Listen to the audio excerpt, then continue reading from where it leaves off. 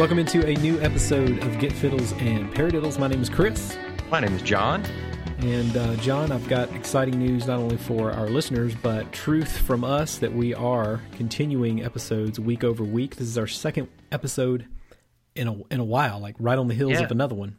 Yeah, I can't believe it. It is finally, we are holding our promise, we're keeping our word, and we are bringing you the content week after week after week. So we are glad.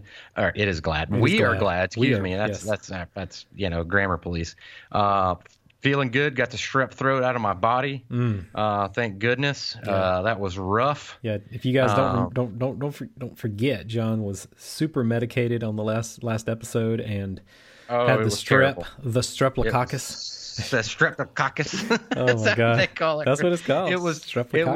It was really bad, but the show must go on, and we're back. We're ready for another episode. We got some juicy stuff to talk about, Chris. I feel like we do. You know what's funny about the topics on our show is I feel like now that the format has changed for us purposely. Yes. With intent, we change this stuff, and sometimes just the things that happen around us in the music business or on social media or what have you, it happens, and it's like just feeding us. It's like, oh, we could talk about that because it's real juicy and it's relevant. It really is, man. And the music ain't like the music, or the music business ain't like the music business we grew up in trying to learn and wanting to be a part of and get networked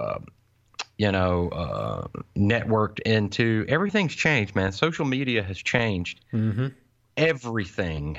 Everything has. And we're definitely going to get into that with this episode. Yep. We're going to talk a lot about social media and its effects on not just the industry, but on individual bands and players. John and I have some insight, but also we have some history that we can draw from and some of our own. We sure do. Yeah, some of our own experience. So we're going to get into that in a little bit. But first off, John and I are real excited to still be continuing talks with.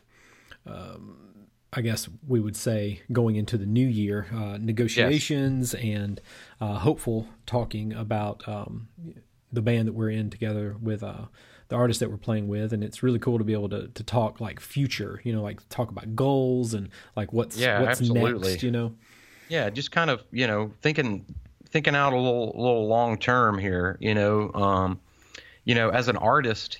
Especially if you're a singer-songwriter and you have a band together, like you have to constantly be willing to evolve and adapt to your environment, your musical environment that you're in. Mm-hmm. You don't want to be stagnant. It's like the old saying, it's better to burn out than to fade away. Definitely. So you don't want to fade. You don't want to fade out. That's the worst thing you can do as an artist, is to just let yourself fade out. So, reinventing yourself as an artist, finding a different avenue or a different conduit to pursue your craft is super invigorating, and it's something we're looking at doing in the new year. Just kind of changing the business plan or the business model, I guess, Chris, is the right nomenclature for maybe break the mold. I mean, John and I talked about this today. We actually played a gig today, so you guys get this in your heads. We're recording this episode, which will go out on the 18th. So so this is we're gonna just be real. This is Sunday night, and we did play a gig today together. And while we were there, we were talking about musicians and bands, especially bands groups, say like the Rolling Stones or Aerosmith, or you can name a lot of bands that have been around for 30 or 40 years, and Toto. They're the ones. Toto, David Bowie, rest his soul. Tom Petty. Petty. Like artists that will reinvent themselves are the ones that have that long-lasting effect, and they're not fading out. They're just they're evolving and adapting to their surroundings. Right. The core of their artistry is the same, but they're themselves as an artist, the way they craft a song, the way it's delivered in the studio you've got to keep up with the Joneses, I guess, Chris, is what I'm Right. trying to say. Yep. And your ability to do that, yet stay true to what you're doing. It's a very fine line. It's a really, really fine line. It is. But yeah, it's just, it just boggles my mind how much control and influence your social media really has over a lot of things in the music business, man. Especially decision making. Sometimes that internal struggle, which I know we'll get into here in a little bit, but that internal struggle of comparison, the comparison aspect. Yeah. God. Yes. We're going to deep dive on that in a little bit, but it definitely has an effect. And John and I are going to talk about that in a little bit in our main segment. But yeah, we're looking forward to the next year. John and I, as you guys know, if you've listened to some previous episodes, we're definitely goal-oriented people. Yes. Hashtag goals. Hashtag goals. Hashtag hustle. Hashtag equals success. Yes. I've always been this way. I would say probably from about 25, definitely when I hit my 30s. Yeah. Thinking about what do I want to see myself do for the next year? What is my goal as a musician? Maybe what is my goal as a husband? What is my goal as a worker or a coworker or a boss or whatever role or whatever hat that you wear? What is my role as a sideman with this artist that I'm playing with, and how can I improve? I think having those goals is exciting, and if you can get kind of some group of people around you that have the same ideas, or maybe your goals don't have to perfectly align, but if you're part of the conversation and they're willing to participate in that conversation, then that's a win all around. Absolutely, man. And that's the thing. As you get, and I think this is just a natural evolution of people, as you get older, that's one thing that you can never replenish is your time. Exactly. Right? You've only got so much time. Yep. So the older you get, you have to delegate your time in such a manner that is fruitful and beneficial. Yes. Whether it be, with your family, rekindling the relationship with the wife, whatever. Yes. Right? Whatever it is. Yeah, it can be any particular thing, but it needs to happen. I think the people that let life happen to them, which means they basically don't plan for anything, they just are adjusting as it gets hard versus planning for when it gets hard. I mean, of course, we can't plan for all of it, No, you can't. There's no way. You can't micromanage your life. Yeah, no you know way. what I mean? Life is just real. not gonna happen. Life is real good at like kicking you in the nuts and saying, "Ha, I'm in control now." Right. But the people that plan, the people that focus on ways to improve themselves are not normally surprised by these things as much, or they deal with it better when it happens versus, woe is me, why is life so hard? Like you've heard that guy that's like, why does all the bad stuff happen to me? Man, bad stuff happens to everyone. It's just depending on the way you handle that bad stuff. And that's it, man. And that's really ultimately, I think honestly and truly, I think that's all goals really are, is it is a,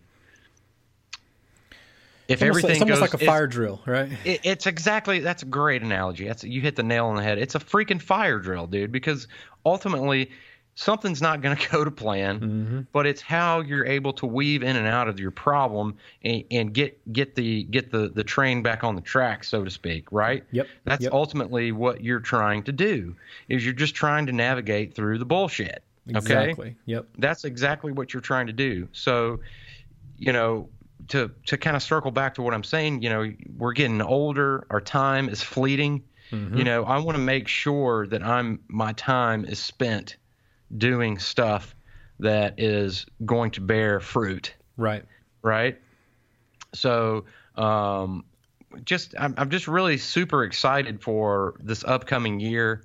With the artist that we're playing for, him kind of getting, having this epiphany and having this new approach to how we can go out and do things. We don't necessarily have to do the same old same that we were doing. Like there's ways to do it and, it be profitable and us have a good time doing it. Right. Exactly. So anyway, good news all around there. If you guys aren't goal-oriented people, I won't go through the whole process of why you should do it, but I will definitely tell you that it is helpful, and look into it and just try it for a while. You do have to get into it, and it is definitely something that requires dedication and Yes. focus. But those two things, it starts to become automatic once you do it. Totally.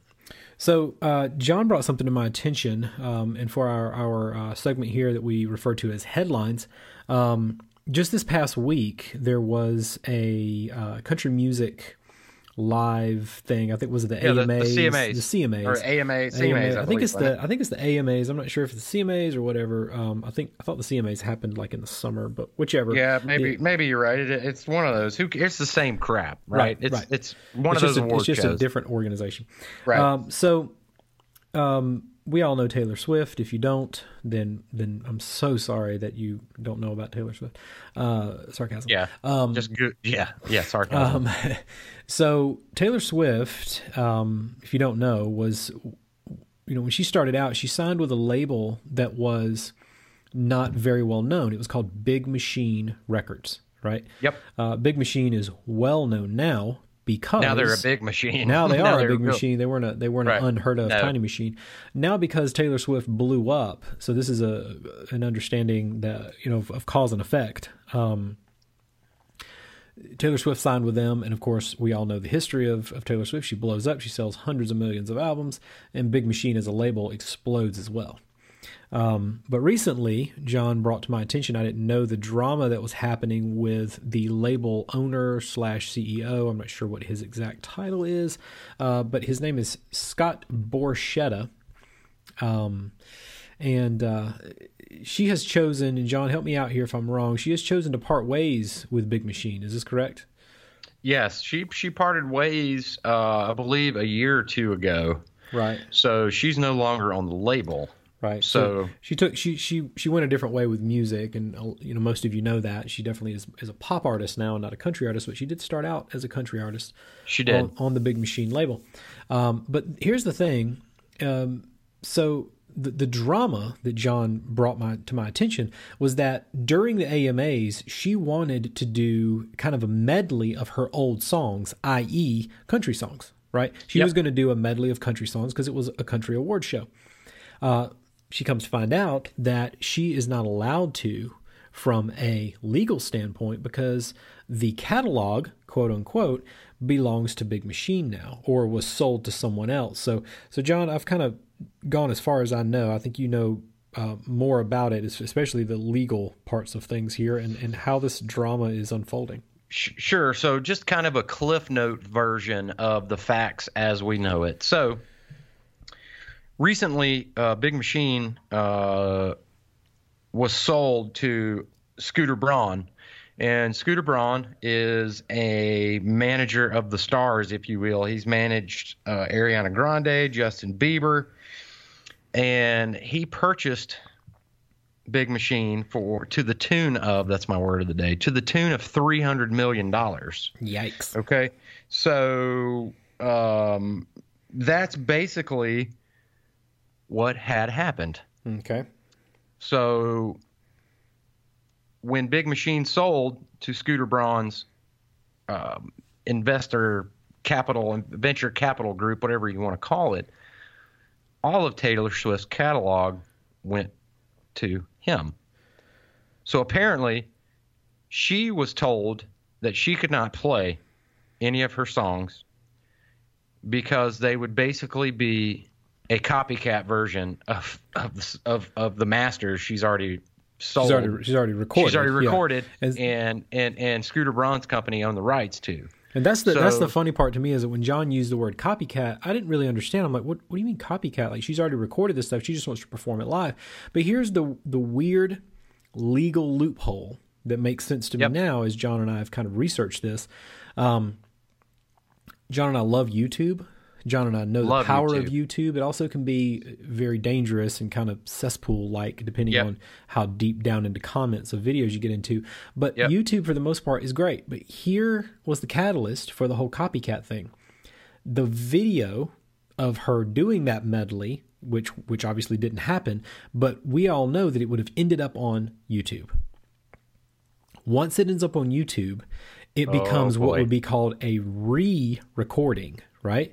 So it would be essentially the copycat / re-recording of this stuff, which she doesn't own the rights to. So just imagine that. like that gives you not only a great bird's eye view of what's going on, but also the power of YouTube, even from a legal standpoint, just mind blowing. Yeah. So anytime any kind of content, let's say you're on an award show, you play your greatest hits, and it gets immediately uploaded to YouTube, uploaded to Instagram, uploaded to Twitter. You get so many likes, and you're going to start seeing royalties from the views and likes. You know, Right. you're going to have ads that are placed on the content, Right. which is revenue stream. That's what this Right. is all about. It's about money. Right. So when Taylor was 15 years old, she signed the record deal, right? So, you know, not to get into the weeds about it, but you know, her father kind of bought her on into Nashville, Right. you know, if we're being completely honest. To the extent, I don't know, but I would say it's pretty, you know, It's substantial. I would say it's substantial. You Yeah. know what I mean? But you know, it just, you know, when you're 15 years old, you don't think you're going to sell 300 million records. Yeah. Or you don't. I don't care who you are or how much you believe in yourself. You can't fathom those kind of numbers, man. Mm-hmm. You can't There's no fathom. way. You cannot fathom that type of success. Mm-hmm. Okay, that is not. You know, if I were Taylor Swift and I believed in myself and my abilities or whatnot, I would, to me, you know, selling 1 million units or having a number one song would be, okay, I made it. Right. That's it. That's And the in her goal. mind, that was probably what her goal was. Like, Right. a number one song would be great. She is almost, you know, an icon. I hit iconic status Right. as an artist. You know, whether you like her music or not, it doesn't matter. The fact of the matter is, you know, look how many followers she has on Instagram, on Twitter, and you know, the chick she's printing her own money. Okay. Yeah. So I can see how she feels some kind of way about things, but you dance with the devil, man. You know what I'm saying? Like, Right. Well, at some point, you need to understand that, how much is enough, I guess is the point, Chris. You know what I mean? How much is enough? You know, are you really, is she really, really concerned about performing her own music, or is she concerned that she doesn't have a stake in her masters? that's probably You know what what it I'm is. I saying? mean, as an artist, that's all that you have at the end of the day is your own talent, right? But then Yeah. just imagine if you had done a ton of work yourself and you could only take credit for it, right? Like this is all the work I've done, and you've put all this work into doing this, but there's been someone there along to help you, and somehow through legal things up and down, it got a little sideways, and before long, 2 men or 2 women or a group of agency people decided to sell off your hard work and say, you don't have, you may have created all that, but you have no say so now in ever speaking a word about it again. Like that's an interesting thing, and I think that obviously there's a lot of this that we probably don't know about. You know, the business Yeah. of music, as we know, is dark and shady. Oh yeah, man. There's a lot, you know, and there's even in some of the articles I've read, Bruschetta has posted stuff, screenshots of text messages where apparently they offered to sign away or give back her masters as she would re-up with the label. Right. But she doesn't want to do that because she got butthurt. Right. She feels like she was betrayed. Right. So I get that. I totally do. It's just, God, man, things, when money gets involved, Chris, it gets real nasty. Especially in music. Yeah. When you're dealing with music, man, and Chris and I can, when we were on the road with the artists that we played for, back in 2013 to 2016, it ended abruptly over money. Just money. Just money. Mm-hmm. And And when I say it ended abruptly, I mean like a light switch. It got shut off. Well, I mean, we don't have to give a ton of details, but the thing that I'll always remember is that we were coming back from a radio tour with the artist. We get out of the van that we had been traveling in for about 10 days, 14 days? Yep, about 14 days, man. We got out of the van, and I could feel it. Like, I could just feel, based on the message we had received, you could this is feel the it. last time that we're going to do this. Like, this is the very last time. And it was. Like, it literally stopped. And it was all money. And the music industry as a business, and unfortunately you have to handle both parts of it. You have to handle the music part, but you have to understand the business part. You know, you've got to get your head down in the understanding of how business and the publishing aspect and all these kind of things. I would encourage anyone that is trying to be a solo artist or a band, get just as excited about the business of music as you are about the music aspect. Oh God, Chris, music. that is the understatement of the decade. You are doing yourself, if you're an artist, you need to get on Google and just type up music business record contracts and just research it. Get a good understanding of how things work. Yeah. Right? You don't have to be have a master's degree in calculus. Nope. To figure out the numbers, right? You don't, but you need to understand how the business works and how revenue and how money that comes into you is what's going to make you attractive to record labels. Right? Exactly. And in these days, subscribers and likes are just as important as merch sales and album sales and concert ticket sales. Would you agree with that, Chris? I mean, I totally agree with that. I mean, I'm pretty involved at this point in kind of the hip hop, like pop production stuff. Yep. And you'd be surprised how often I get hit up on Instagram or email, and people asking me, how do I grow my followers? How do I get bigger on Instagram? What tips do you have for me for Instagram followers? What tips do you have for me? And so those numbers, that even an artist in this day and age knows that that's important. That is. I mean, it's your lifeline, dude. As an artist, man, like you don't, days of going out and selling out little dive hole bars and getting a following around your region. Yeah. It's not as important as having 150,000 likes on your or followers on your YouTube page. Right. Definitely not. I mean, it's huge, because that in itself is a feat, which means if you can get the attention of 150,000 strangers, not just followers, but strangers, Chris. Yes. Then you've basically done the same work as throwing your stuff in a van and hoofing it out there doing it grassroots style. Because it's the same thing. It's just a different platform. Right. And record labels don't have to buy a bus or buy a van or put the money up for hotel rooms and per diems and put retainers on music like that. You don't. The revenue stream is coming through social media. Yes. So to kind of circle back to get on track about this thing about Taylor Swift, she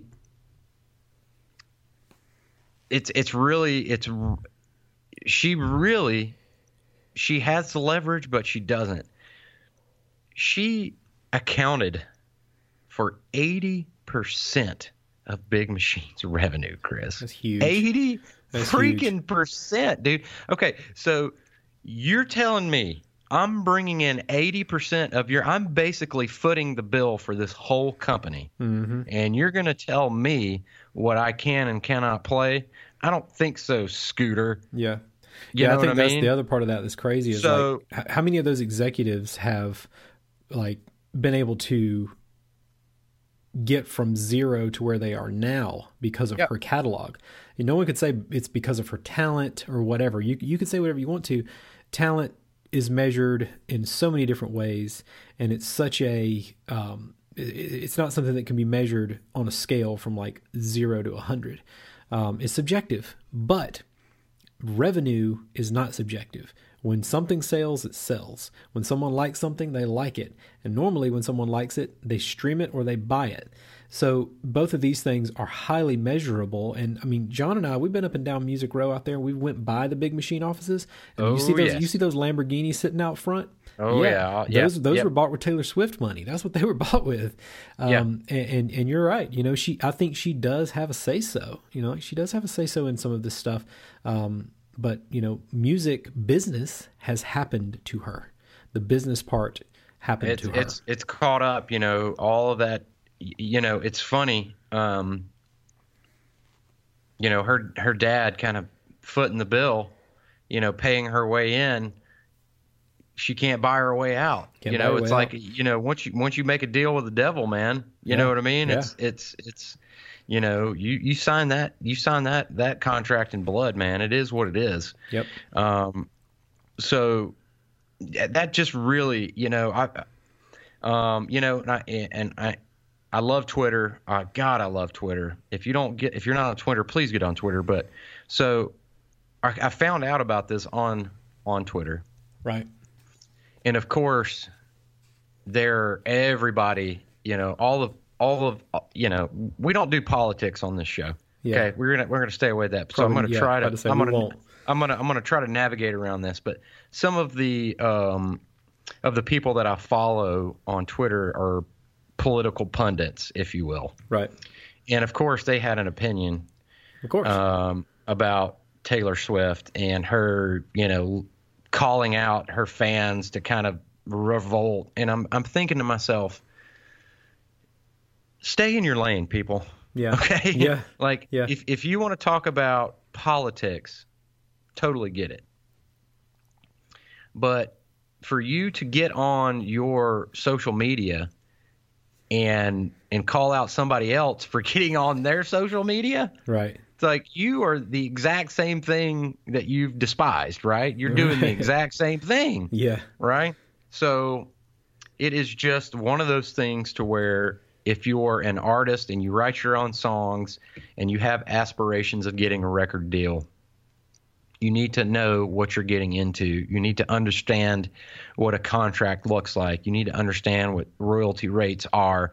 You need to understand what signing over your masters are. You need to understand that. You don't have to have a PhD in it, but you need to have a foundation of knowledge of it. So if you are in that position and you have to say sign a contract or do whatever you got to do, you can kind of sleep a little easier at night. But right. You know, I think ultimately Taylor Swift has all the leverage. Because if she wants to play the song, she can. And if they want to sue her, she can. She's got the money to fight it out in court all she wants to. The fact of the matter is that if I were Scooter Braun, who now owns Big Machine, you're alienating 80% of your revenue stream by getting into a war with Taylor Swift. Whether it's her fault or your fault, it doesn't matter. Right. Her fans are behind her regardless. Yeah, and there's very few artists that are, you know, have fans that are as ravenous as hers, and that's you know, that's something too that she's worked to build. You know, that whether she has a lot of followers, she's also was able to get those followers to work for her in a lot of situations. She knows that, and they know that too. They know they have a voice. Listen, she gives them a voice. She's earned everything she's got, man. She wrote her own songs. She performed them. Yep. I cannot, you know, like I said, whether or not you like her music or you don't, it's irrelevant. Yep. You have to respect her hustle. Yep. Okay. The hustle's there. There is talent there, and you know, like I say, that's all subjective, but she definitely has hustled hard. What she's got, she earned it, and yeah, it's interesting to see the business part of the music side kind of rear up and start to come at her, you know, of all people. Yeah, and to kind of, I guess, segue into something else that I've noticed on social media, and I think this has a lot of implications on our lives and how we view ourselves. So Chris and I, obviously we've been doing this for a while, and a lot of our social media friends are touring musicians. And I find it quite hilarious that all I see are these hashtag road life, man. Just had another kick-ass show in Des Moines and getting on the bus, playing some PlayStation, really ready to rock it in the next gig. Super stoked. Diodario sent me a box of free picks and strings and blah, blah, blah. It's all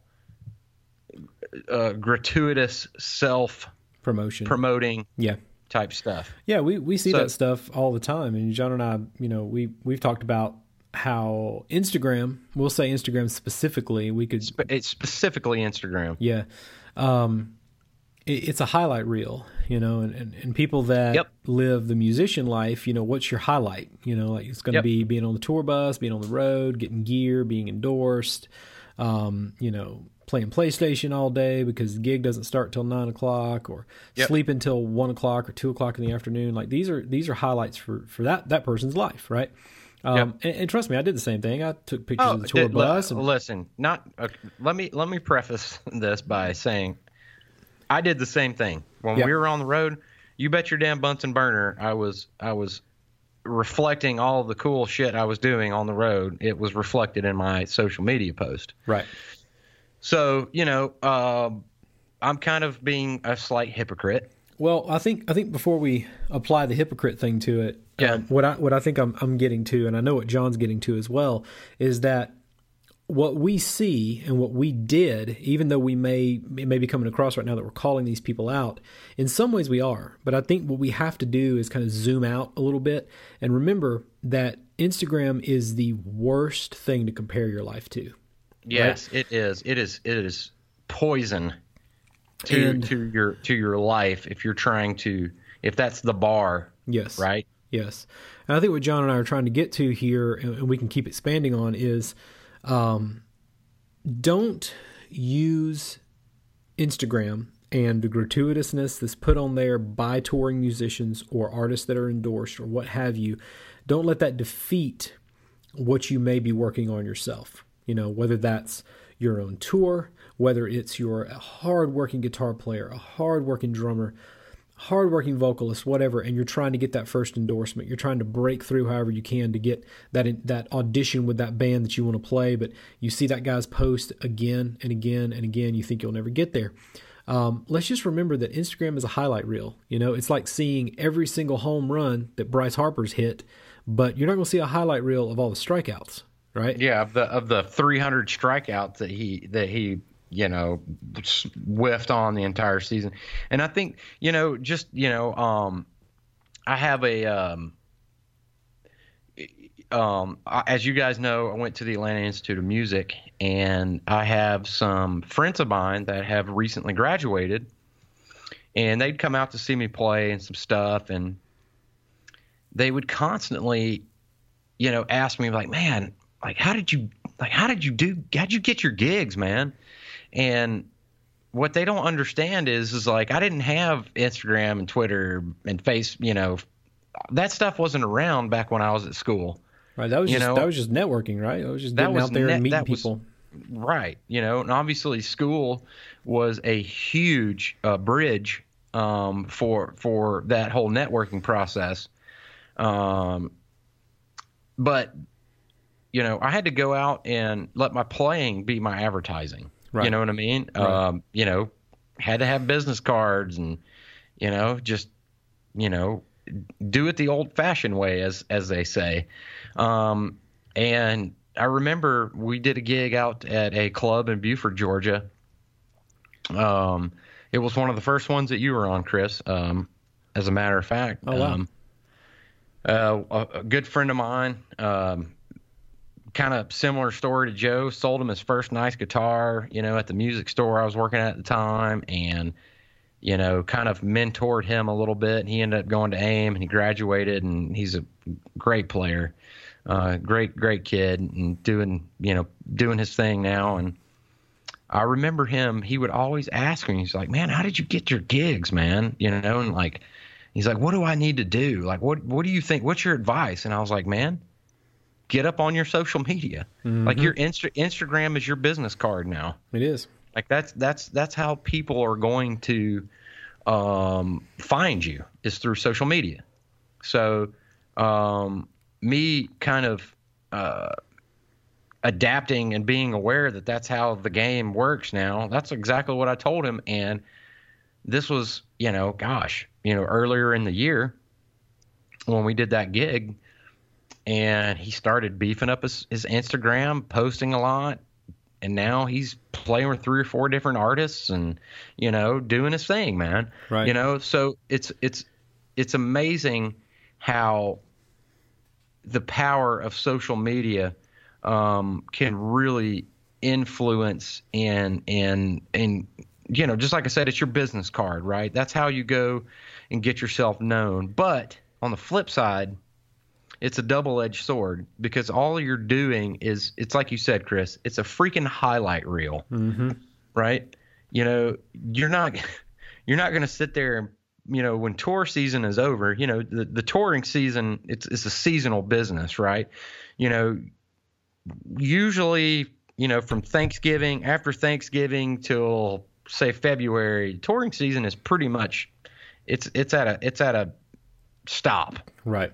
Yeah. You know what I mean? It definitely slows down a lot. It slows down tremendously. So, unless you're on some sort of retainer, which most hired guns are not, they get paid per show. Right.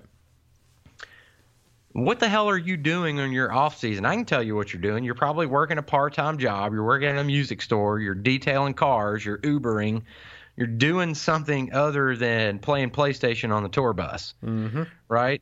And you need to kind of factor that in when you're looking at all these cool Instagram posts. Is like, that's not something that is that's not real life shit. It's not.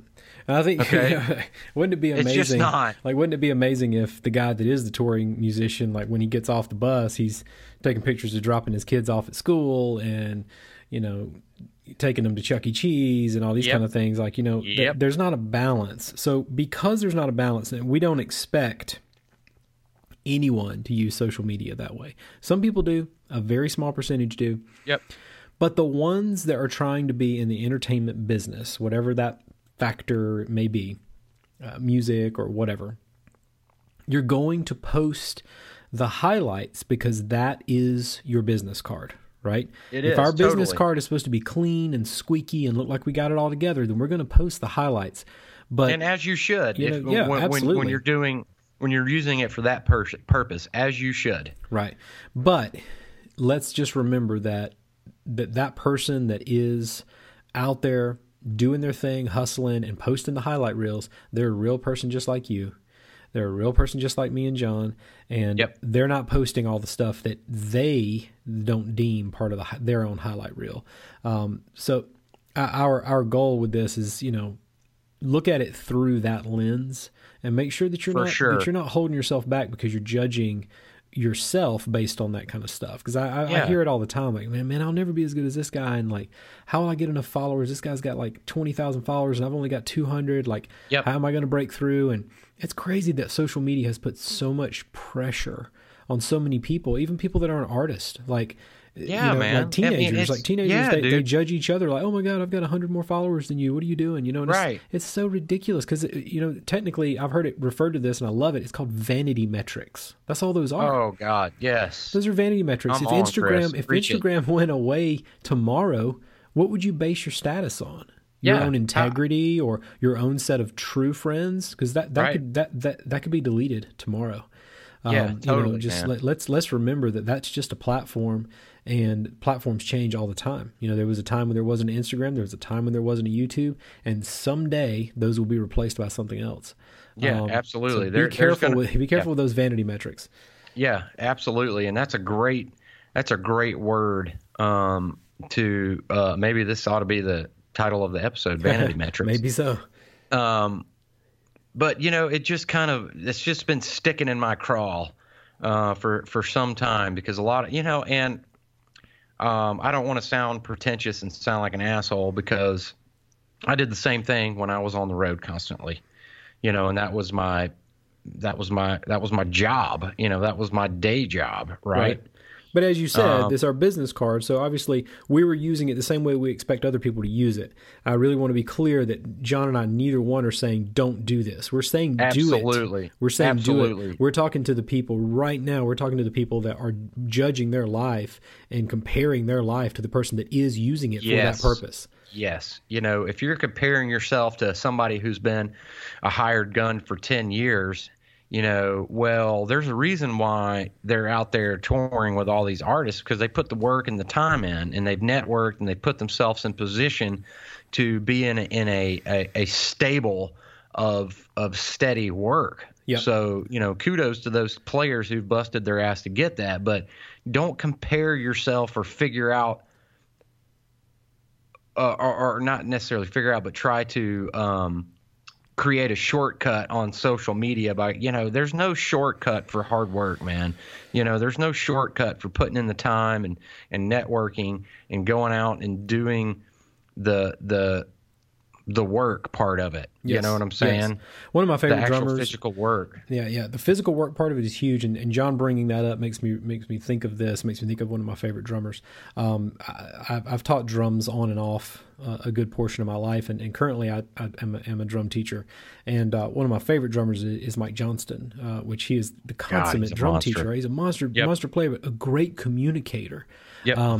And one of the things that he communicates so well, two very big things that really go with what John's saying here, is if you've ever read a book, and you get really far into the book, you get really excited about it because you're attached to those characters, you're attached to where the story is going, right? Yep. So here's what he says, don't compare your chapter 2 to someone else's chapter 20. Oh, that's so huge, right? Oh, so Chris. we're all on the same timeline. We're all on the same timeline. Right. As a musician, if you're a guitar player, drummer, whatever it may be, we're all on the same timeline, but we're just getting there at different spaces, right? Somebody might be on chapter 20, you may be on chapter 2, right? Yep. And so that's the first part. The other part, John's talking about hard work, is he has these drum camps. You can sign up, you can go, anyone can go. You pay the money, you go out there, you go there for like 3 days and go to this drum camp. When they arrive, they get those, those rubber wristbands that you put on there. He's got them printed up, and they say, embrace the suck. Embrace the suck, right? And the suck aspect for him is the work, because you got to work. It's going to suck until it doesn't anymore, right? Yeah. Doing that work up front. That's what John's talking about. Yeah, and that's the thing, everybody, who are, family members, and they're like, man, how you learn to play that song, or these, super just weekend warrior guitar players, and they're like, man, I'd never can be that good. I'm like, you might be surprised. You put the work in, you can pretty much do whatever you want. Yep. They didn't, when people come out to see us perform, especially for the first time, and they're like, man, you guys are so good. And, especially now that Chris is in the band, we've had this happen, and you're like, you've only been playing with him for 6 months? Mm-hmm. And they don't understand that the time Chris has put in prior to the 6 months of him learning the song, the rehearsals, and all the gigs that we've put in with him up to that point. Mm-hmm. He's been preparing for gigs like this his whole life. Mm-hmm. So it's just a matter of getting the opportunity and seizing it, right? Right. So, it's just the work you put in is going to bear fruit in the end. Right. So you can't put all of the work into social media, into a highlight reel, and expect, fulfillment out of that. I just can't see me as a person. Like, if I'm constantly just putting up sunshine and rainbows about being on the road, because I'm going to tell you right now, Chris, being on the road, it ain't all fucking sunshine and rainbows. I'm sorry. I'm sorry. No, it's not. It's just not, man. I remember the day that we woke up in northern Michigan, and I'm not talking about like the Upper Peninsula, but we were as far north We'd be in the freaking we'd be in the Great Lakes if we were any further. Yeah, we were in Michigan, and we drove to Gulf Shores near Mississippi or Alabama or wherever that is in one day.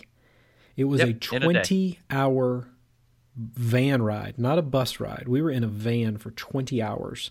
Yeah. And that is not the kind of stuff that makes the Instagram highlight reel, but that's the real life of being a touring musician. Or the dinners and meals you got to eat in the fucking Love's truck stop at the Subway or the McDonald's gas station. You pull in for gas, and it's like, well, this one's got a Wendy's, the other one had an Arby's. You get what you get, you know. Yeah, man. I mean, it's just, I don't expect to see that part of someone's Instagram, but also you get a little further along in this game and you get some perspective and you realize, like, yeah, I'm only seeing the best of what's happening to them right now. So please remember that when you're looking at Instagram, that you're only seeing the best, and it's a tool. If we all viewed Instagram, absolutely, especially as a musician, we have a lot of things that we refer to as our tools, right? As drummers, drumsticks, cymbals, our drum set, whatever it may be. It's a tool. Guitar players, guitars are your tool. Strings are your tool to get your job done. Instagram and social media as a whole is a tool. If you use it that way and leverage it that way, you'll be such a happier person. Yeah, totally. And by no means am I saying don't post your cool stuff that happens on the road, because everybody, I mean, that's great. Definitely do it. I'm just saying I would like to see some you know, and there's a few of my friends that I follow that actually do that. You know, it's like, I've got a flat tire. I got to go to I'm waiting on AAA to come and fix my flat tire. Now I got to go I got to go paint this house all week because I'm off the road. You know what I mean? Right, like, right. Real life's like, at least they're being real, life. Right? You know, I mean, yeah, that's exactly, cool. That's man. cool. I mean, I don't know how I feel about that. It's cool to kind of be like real life, but I feel like at some point it crosses a line to where it's what's called as life casting, where it's like, you know, you're just basically showing us everything. And I think we've become so just conditioned to seeing the highlights that when someone posts something that's slightly negative or just kind of average, we go, oh, that was boring. You know? Yeah, big time. So, you know, I don't want to sit here and beat a dead horse in the ground. Use social media. It's there. It's a powerful tool. You have to use it, and you have to make sure that you're promoting yourself on it. But don't be afraid to just be yourself. Don't compare yourself to freaking Justin Bieber's freaking Instagram or whatever, or Kanye West Instagram. You know what I mean? Just because you're not out doing the stuff that they're doing and don't have that doesn't mean that's everything. Like Chris said, the timeline, right? Yep. You may be on chapter 2 or 3 when Kanye's on chapter 100, right? Yeah. Like, he's been doing this for a while. Same thing with Justin Bieber or Taylor Swift. You know, it's like they're ahead of the game, you know. Yep. They had to do the same, jump through the same hoops and do all the same crap that every other artist that comes down that path is going to have to do. So that's really the point of, you know, what I was kind of wanting to get across to our listeners is that social media is a powerful tool. Use it wisely. Yes. Use it wisely. Use it as a tool, and you'll be happier for it. And just don't judge yourself based on what you see. You know, like, it's not worth it. So, John and I, we share a lot of favorite music together, and one of my favorite segments is the one that is our newest segment. John, I'm not going to refer to it as I love it. Right.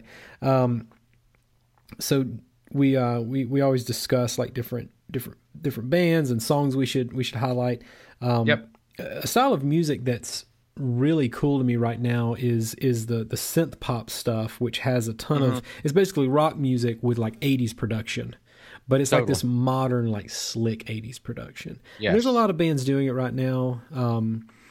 What's the Night Game, you know, is really huge. Yeah, the Night Game, the 1975. Yeah, there's a bunch of bands doing it, but one that really caught my attention recently, and I heard them on Sirius Radio. It's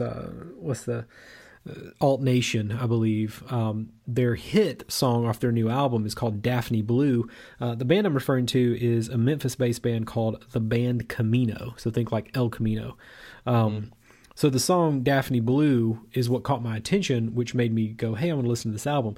Daphne Blue is a great song. However, it is not my favorite song on their new album. And the song that we're going to be referring to on their new album, which the new album is called Try Hard, the song itself, which is the song for our segment today, is just called Honest. It's the 4th track on the new album. John and I just listened to it a little while ago, and it's just, what's strange to me is that this music, to me, it's just my perception, is that it feels fresh. You hear something like this and it goes, man, this is fresh. But it's meshing things that we're very comfortable hearing. And I think what it is, the reason why we feel that it's fresh is that it does sound different, but it also it's got a comfort to it, for me and you that get the 80s, totally. 90s kind of vibe and things like that. I feel like it has like a ton of comfort to it. So this band this song is really cool. John, I hate to say it, but this one does not start with the trademark guitar riff. I listened to it and I was like, oh no, this breaks the cycle. Yeah, it doesn't, but what it does do is it replaces the killer guitar riff with a killer like 80s synth, piano kind of vibe. And there's some guitar stuff going on. There's like a picking. There's a really cool, like that really glassy sounding, like strumming stuff is really neat. It's that whole 80s chorus, analog chorus, flanging, stereo chorus sound on the guitar. Mm-hmm. That is, any guitar sound, any guitar that was on an 80s track is like copy and pasting the exact tone, because they were all hit songs. So all the producers are like, yeah, we want you to have that analog chorus or that tri-chorus on the guitar because Mike Landau had it on the Chicago track and it went number 1 in 2 weeks, and that's the sound. Or, you kind of, I think that's what they're doing, is they're kind of paying homage to those techniques and tones of the 80s, and that's what gives us that comfort and that kind of nostalgia that it's they're paying homage, but it's still fresh. Right. It's not so blatant of a ripoff, because it's not that at all. It's got a really, really great chorus. Yeah. Absolutely love the chorus. I like the way it's mixed. The vocals are really prominent in the track. They stick out, but the rhythm section stuff is just it's a really slick, modern, polished production with that 80s synth pop kind of vibe, and I absolutely love it. Yeah, it's a very memorable track, especially once you hear it. And the reason, like, I would encourage everyone to just listen to the album, just stick it on shuffle and listen to it. And what's interesting is, like, every time I listen to it, a different song has a little bit more weight, but that specific song, Honest, from a production standpoint, the hookiness of it, even the way the song is written, the way it tells the story, it's definitely relatable to pretty much everyone can relate to it. It holds a lot of weight over the entire album, and it's a great band. Obviously, this album is their new album, but you guys should definitely check out some of their old stuff. As I said, they're called the band Camino. Dive deep into their catalog. You won't hate it. I promise. Good stuff. Yeah. Definitely check it out. Yeah. Definitely check it out. Well, John, I think we've covered some very deep and brooding topics, music business and social media, all in one episode. Oh my God, man! We there's a lot of meat on that bone, man. And I don't want to, I think our listeners, I feel like we can be honest with each other. We know each other now. We're connected. We're peeps. We're fam. Yeah. I don't want to sound pretentious or sound like a get off my lawn dude, but I just think that there's going to come a time, Chris, like you said, when the next new thing comes out and Instagram and Facebook are a thing of the past. Yep. Right. And here's what it makes us do is it just turns us into drones almost that are just chasing the follow or chasing the subscribe or chasing the like, and so if we become these like mindless drones that are chasing these vanity metrics, the substance of life disappears. It just kind of starts to fade into the background, and it worries me a little bit. It really does. Yeah, me too. So, moral of the episode is there's no substitute for hard work, and let your own story and your own experiences play out and do the talking for you. You know, if you're a guitar player or a drummer, let your playing do the talking. Yeah. Right? Yeah. Let your playing do the talking. More often than not, and John could totally back me up on this. More often than not, I'm an introverted person. John is way more extroverted than me. And I can't be a self-sales person, right? I could never be that person. So it's fortunate for me and for John too, I think, that we didn't grow up with social media. We were forced to. We didn't really have a choice to say, like, we either had to go out there and hustle ourselves, or we had to just go and play and let our playing do the speaking. Yeah. And I'm glad that I've said, you know, that I've let playing do the work for me, because I'm kind of introverted. I don't want to like go out there and be like, hey dude, you need to hire me, or hey, you need to come hear my band, or, you know, like it never was like that for me. Yeah. And like I said, we don't want to come off as, you know, stay off my lawn guys, but no, I just think that there's just no substitute for letting your playing do the talking. Right. You know, use social media to your advantage, because it's important, and you have to be that's part of the game now. But don't hold, you know, yourself accountable to social media, and don't use that as a measuring stick for what you're trying to do. Definitely. Work hard, keep your nose down, let your playing do the talking, and good things will happen. That's it. I don't think John could have said it any better. I think that's going to put a wrap on this episode. John and I are really happy that we're on a roll here. 2 episodes in a row. Expect another one next week. Coming at you. And don't forget to hit the like and subscribe buttons, and follow us on Twitter, Facebook, and Instagram if you haven't already. Tell your friends, tell your grandmother, tell your grandfather, tell your cousins, your sisters, your brothers, everybody out there. We got big things coming for 2020. Working on some sponsorships, getting some merch coming. And as Chris said, we are going to be coming at you every week now. Yep. So get used to it. Get used to it. Well, John, let's get out of here and let these people get on with their lives. And we are out.